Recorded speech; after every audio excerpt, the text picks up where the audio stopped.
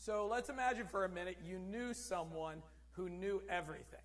Like, not the guy that like thinks he knows everything. Like, you knew someone that knew everything, knew what you were dealing with, knew how you needed to respond, knew what the answer was to every single question, knew how to guide you to the outcome that you needed to be at. So if you knew a person like that, how often would you go to them for guidance? I would hope all the time. Obviously, the answer would be all the time, or you're not the sharpest light bulb on the Christmas tree this year, right? So I want to suggest to you that we do have access to an all-knowing being, and we call him God, which really brings us to the first attribute that we have of God, and that is God is omniscient, meaning this. Okay? We were having a ton of technical difficulties this morning. So God is omniscient, which means that God is all-knowing, means God's knowledge knows no end. Listen to what 1 John 3 says. 1 John 3, 19 through 20. I'm not getting anything. I guess you're going to have to, there you go. Okay, 1 John 3, 19 through 20 says, "By this we shall know that we are of the truth, and reassure our heart before him. For whenever our heart condemns us, God is greater than our heart, and he knows everything." So basically we have to ask ourselves this question: what's included in everything? Everything, okay? That's an easy answer, right? Everything is included. God knows everything. In Job 37, Job's friend Elihu talks with Job. And basically he challenges Job how we as humans in our knowledge can't fully grasp everything that God knows. So we're going to go to that next verse. In Job 37, verse 16, it says, "Do you," this is Elihu talking to Job, "do you know the balancing of the clouds, the wondrous works of him who is perfect in knowledge?" So Job's friend is saying, hey, listen, as people, we can't fully comprehend the fact that God has perfect knowledge. We can say it, we can believe it, but fully comprehending it, it's difficult or nearly impossible. And this is why some doubt this attribute. Because when we hear about this being that knows everything, we think, how in the... I can't fully grasp this. Which brings us to the next verse, and that's 1 Corinthians 1:25. It says, "For the foolishness of God is wiser than men." So here's what Paul does in this instance. What Paul's doing here is he's saying, if there were anything foolish in God, it would be wiser than the wisest person you know. You get that? If there were anything foolish in God, it would be wiser than the wisdom of men. This is because God is omniscient, all-knowing. There's nothing that he is unaware of. There's nothing that he's surprised by. There's nothing that he doesn't know. So here's what I want to do with the rest of our time. And I want to take a look at how this omniscience impacts us on a personal level. So now Psalm 139 is, David wrote this psalm, and we're going to look at this psalm a lot in this Only God series, because basically what David does in this psalm is he basically is going through many of the attributes that only God has, and he applies them to himself personally. The way that he deals with God in his relationship with God, how it impacts his relationship with God, knowing these things that only God has, the attributes that only God has. So the first thing we're going to learn in Psalm 139:1 is about God's omniscience and how it applies to us. So God knows our hearts. The first thing that we learn is God knows our hearts. He says this, "O Lord, you have searched me and know me." So basically what David is saying here is when God is searching him, it means God knows his heart. Now there's a lot of talk about our hearts, right? There's a lot of talk about our hearts. People will say this, you should follow your heart. Have you ever heard this saying before? You should follow your heart, or you should listen to your heart. I think there's like a song about that, right? Listen to your heart. That's like an 80s song, right? So here's the thing. God knows our hearts, and he knows that we all have heart issues.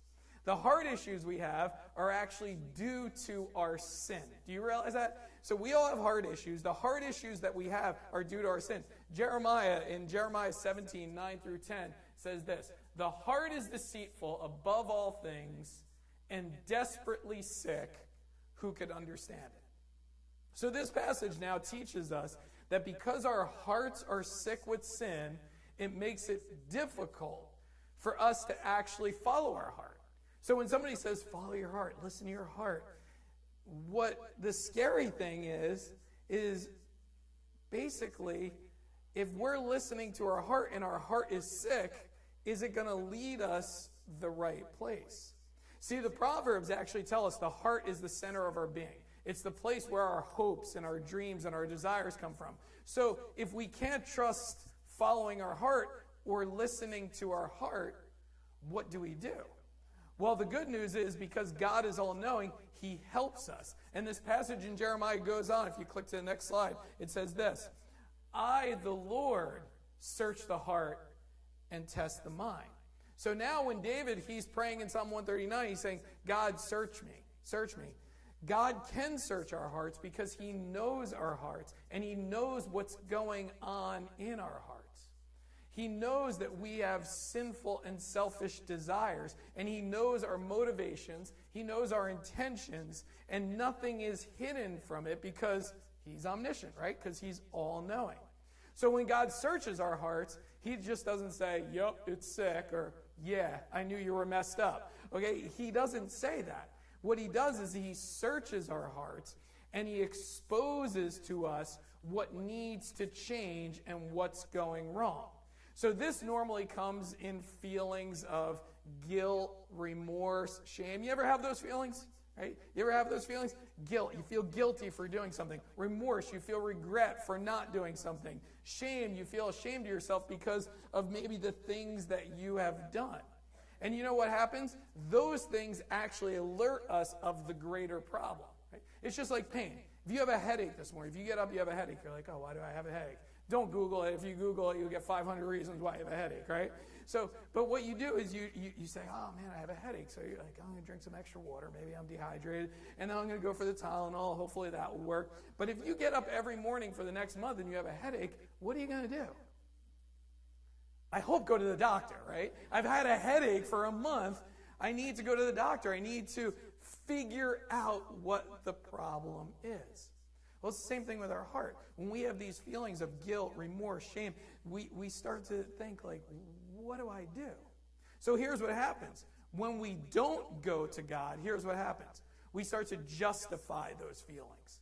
Like, maybe I shouldn't feel bad about that. Maybe that's just, like those good moral people, they're trying to keep me down and make me feel bad about the things that I'm doing. And maybe we should redefine what's right or wrong.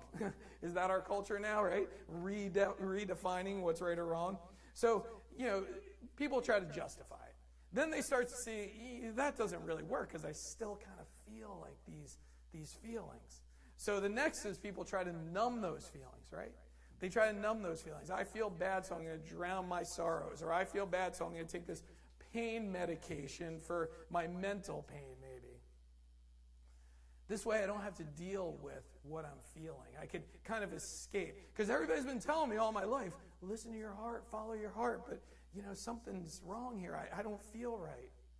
Or if the numbing doesn't work, which it doesn't, they start to let these feelings crush them. We have those feelings. They're real. We can't seem to find comfort. Numbing only works for a little while. Justifying starts to make less and less sense. So essentially, those feelings start to crush us and start to break us. And finally, we admit and we realize deep down we're broken and we need to be fixed. Just like Jeremiah said, we're broken and need to be fixed. So God is the one that can fix us. And he made us, and he realizes as he searches our heart, he exposes our sin, which really becomes the first step of the gospel, right? Because, when you hear me preach the gospel, or you hear other people preach the gospel, or you read the scriptures, you find out the first step of the gospel is admitting that I'm a sinner. Admitting that I'm broken. Admitting that I need a Savior. This is a tough step, right? I've talked about this before. A lot of people, pride stands in the way of that step. Pride stands in the way, and basically they don't want to admit, okay, I am broken. That's what David's doing when he's saying in Psalm 139, search my heart. He's basically saying, like, God, I'm broken. I need to be fixed. Well, the good news is Jesus is willing to fix us. Jesus is willing to deal with us. When he died on the cross to pay the price for our sins, when he rose from the grave to prove that he is God, the scriptures tell us this: all who believe will have eternal life. Or in other words, for us, all who believe, our hearts will be fixed, will be made whole. Our heart of stone will be made soft and made a heart of flesh. Our cold heart will be melted. See, God can fix our broken heart because he searches us. Now, Jeremiah tells us, he says, he also tests the mind, which is really our next point. God knows our thoughts. He says, you know when I sit down and when I rise up. You discern my thoughts from afar. You know when you lay down at night and your head hits the pillow and you think you're alone with your thoughts? You're not. You're actually not alone with your thoughts. God is with you. That's why one thing I've learned over the years is I try not to look at my thinking as thinking. I turn my thinking into praying. Now, this is important because it reminds me that I'm not alone with my thoughts. It's not like God's looking over my shoulder. God is there with me in my thoughts. So now I've turned my thought life into a prayer life. So when I start to think about things, I'm like, you know what? I'm going to be in conversation with the Lord. You got to be really careful about this, though, because if you start to think out loud, okay, talk out loud, people might think you're a little crazy, right?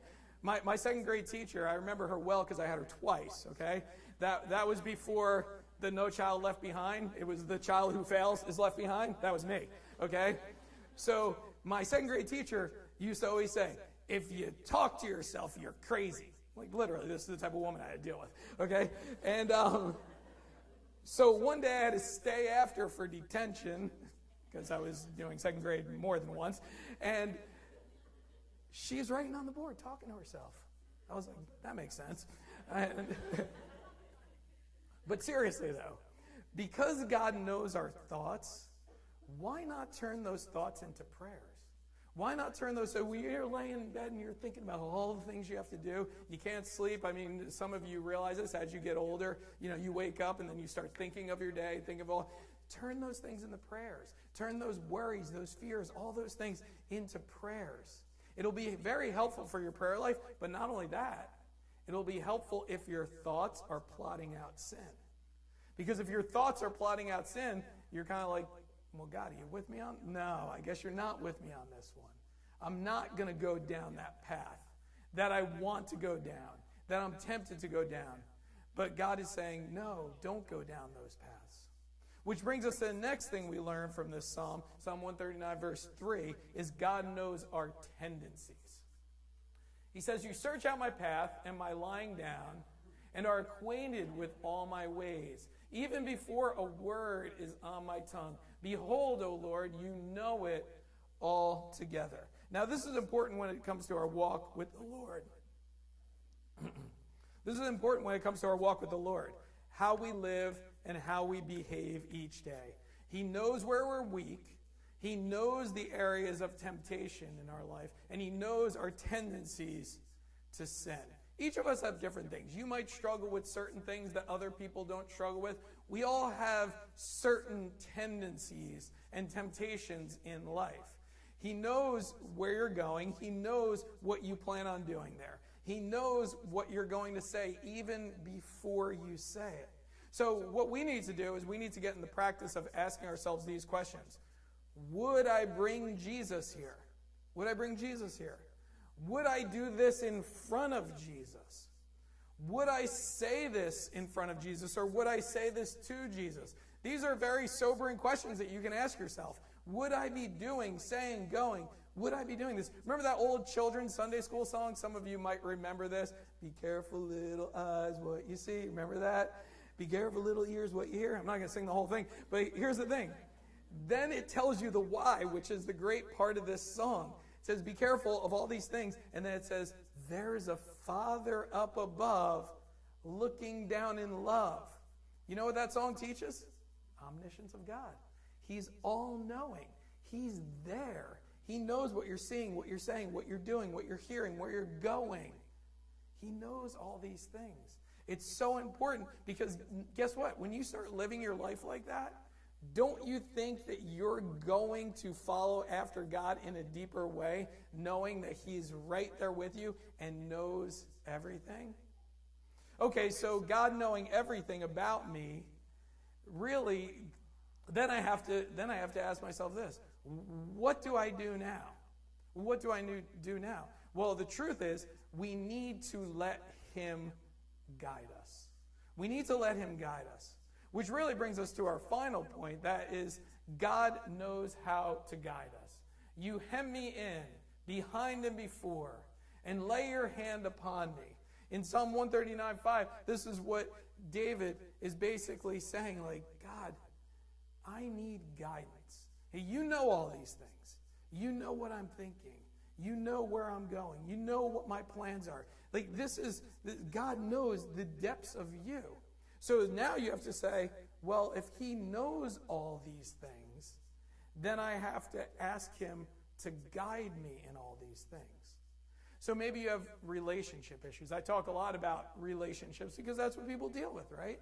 And, you have relationship issues, and the holidays kind of underline that, right? When you start to, okay, where are we going? What are we doing? Who we spend time with? All this stuff. Who we inviting? Who we not inviting? All this stuff. And you know what? If you go to guidance to the guy or gal at work that's like, yeah, so I'm struggling. Like, these people said this last year at Thanksgiving or whatever it is. And they say, what do you think I should do? They're going to be like, forget them. You don't need them. You don't need them, right? They're going to give you bad relational advice because they're not looking for guidance from God. But when we look for guidance from God in our relationships, I know that, God tells us to strive for peace. God tells us to be compassionate. God tells us to be merciful, forgiving, loving, all those different things. So when you're thinking, what should I do? Know that God is right there saying, I'm telling you, I'll guide you. But like David did, he says, you know what? Lay your hand on me. Guide me in this. Maybe it's a financial issue. Maybe you're struggling financially and you need guidance. Okay, you need guidance. A lot of people, like around the holidays, this underlines, like, oh man, everything's so expensive. I have no money, like this and that. People have financial issues, And maybe God is guiding you and saying, spend less, okay? The bill collectors only come when you continue to spend. Okay? Maybe this Christmas, God is saying, hey, listen, you know what? Why don't you focus on what the real meaning of this season is, rather than putting yourself in debt over these things?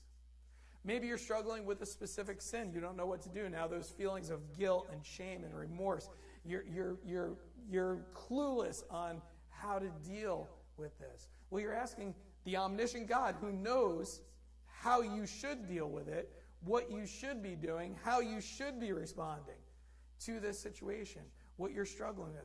Maybe it's a specific sin and God's saying, here's the path to righteousness. Here's how you should respond, but you just keep on going with maybe your heart, what your desire wants to do rather than what God desires you to do.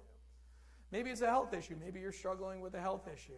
And it's discouraging you and depressing you because you used to be healthy, but now you're not anymore. And God knows those feelings. He knows how to comfort you. Maybe that health issue isn't going to change, but maybe God is saying this is what you need to learn through that health issue. Maybe it's simply something that just can't change. Your heart's just broken over. I mean, if you've lost a loved one, you know that feeling, right? Nothing's changing, so to speak. That person's not coming back, but God knows how I feel.